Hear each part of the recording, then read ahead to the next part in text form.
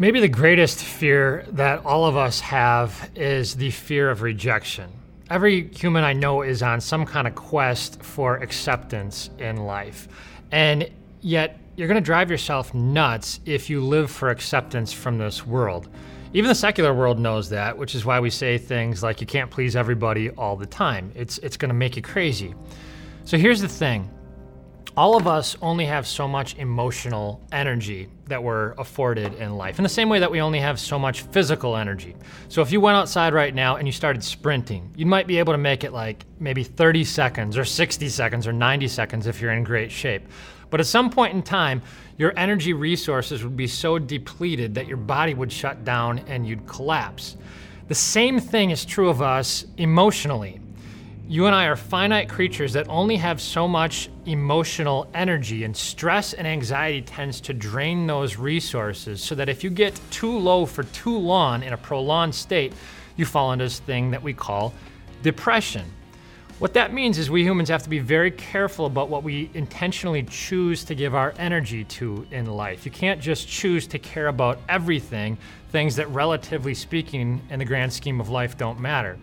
So what a Christian does with the issue of acceptance and rejection is we say this.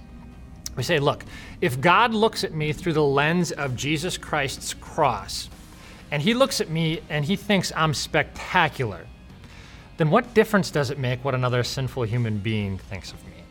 The only opinion that really ever matters is already in, and it says that things are great. Why would I care about anything else?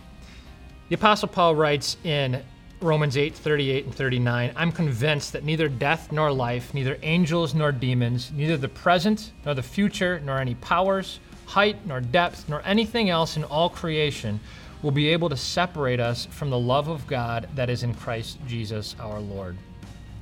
At the cross, Jesus literally went through hell in order to get you. That's how valuable you are to him. And if hell itself won't stop him from loving you, what on earth do you think possibly would? That's how much you matter. You're valued, prized, cherished by the one who holds the entire cosmos in his hands like it was a little snow globe. So please, don't you dare ever forget how loved and precious you are to God.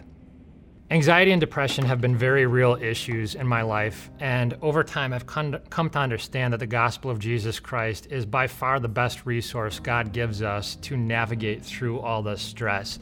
I hope you've picked up a couple of my tricks along the way throughout the week. Thanks so much for joining me. Be sure to share, comment below, and join us again next week.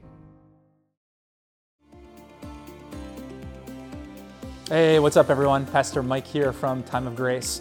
Thanks so much for checking out this podcast. We certainly would love this message to reach more and more people. So if you wouldn't mind rating and reviewing this podcast, it would bring it to more people's eyes, and we pray this message into more people's hearts. Thanks for your support, and we'll talk to you soon.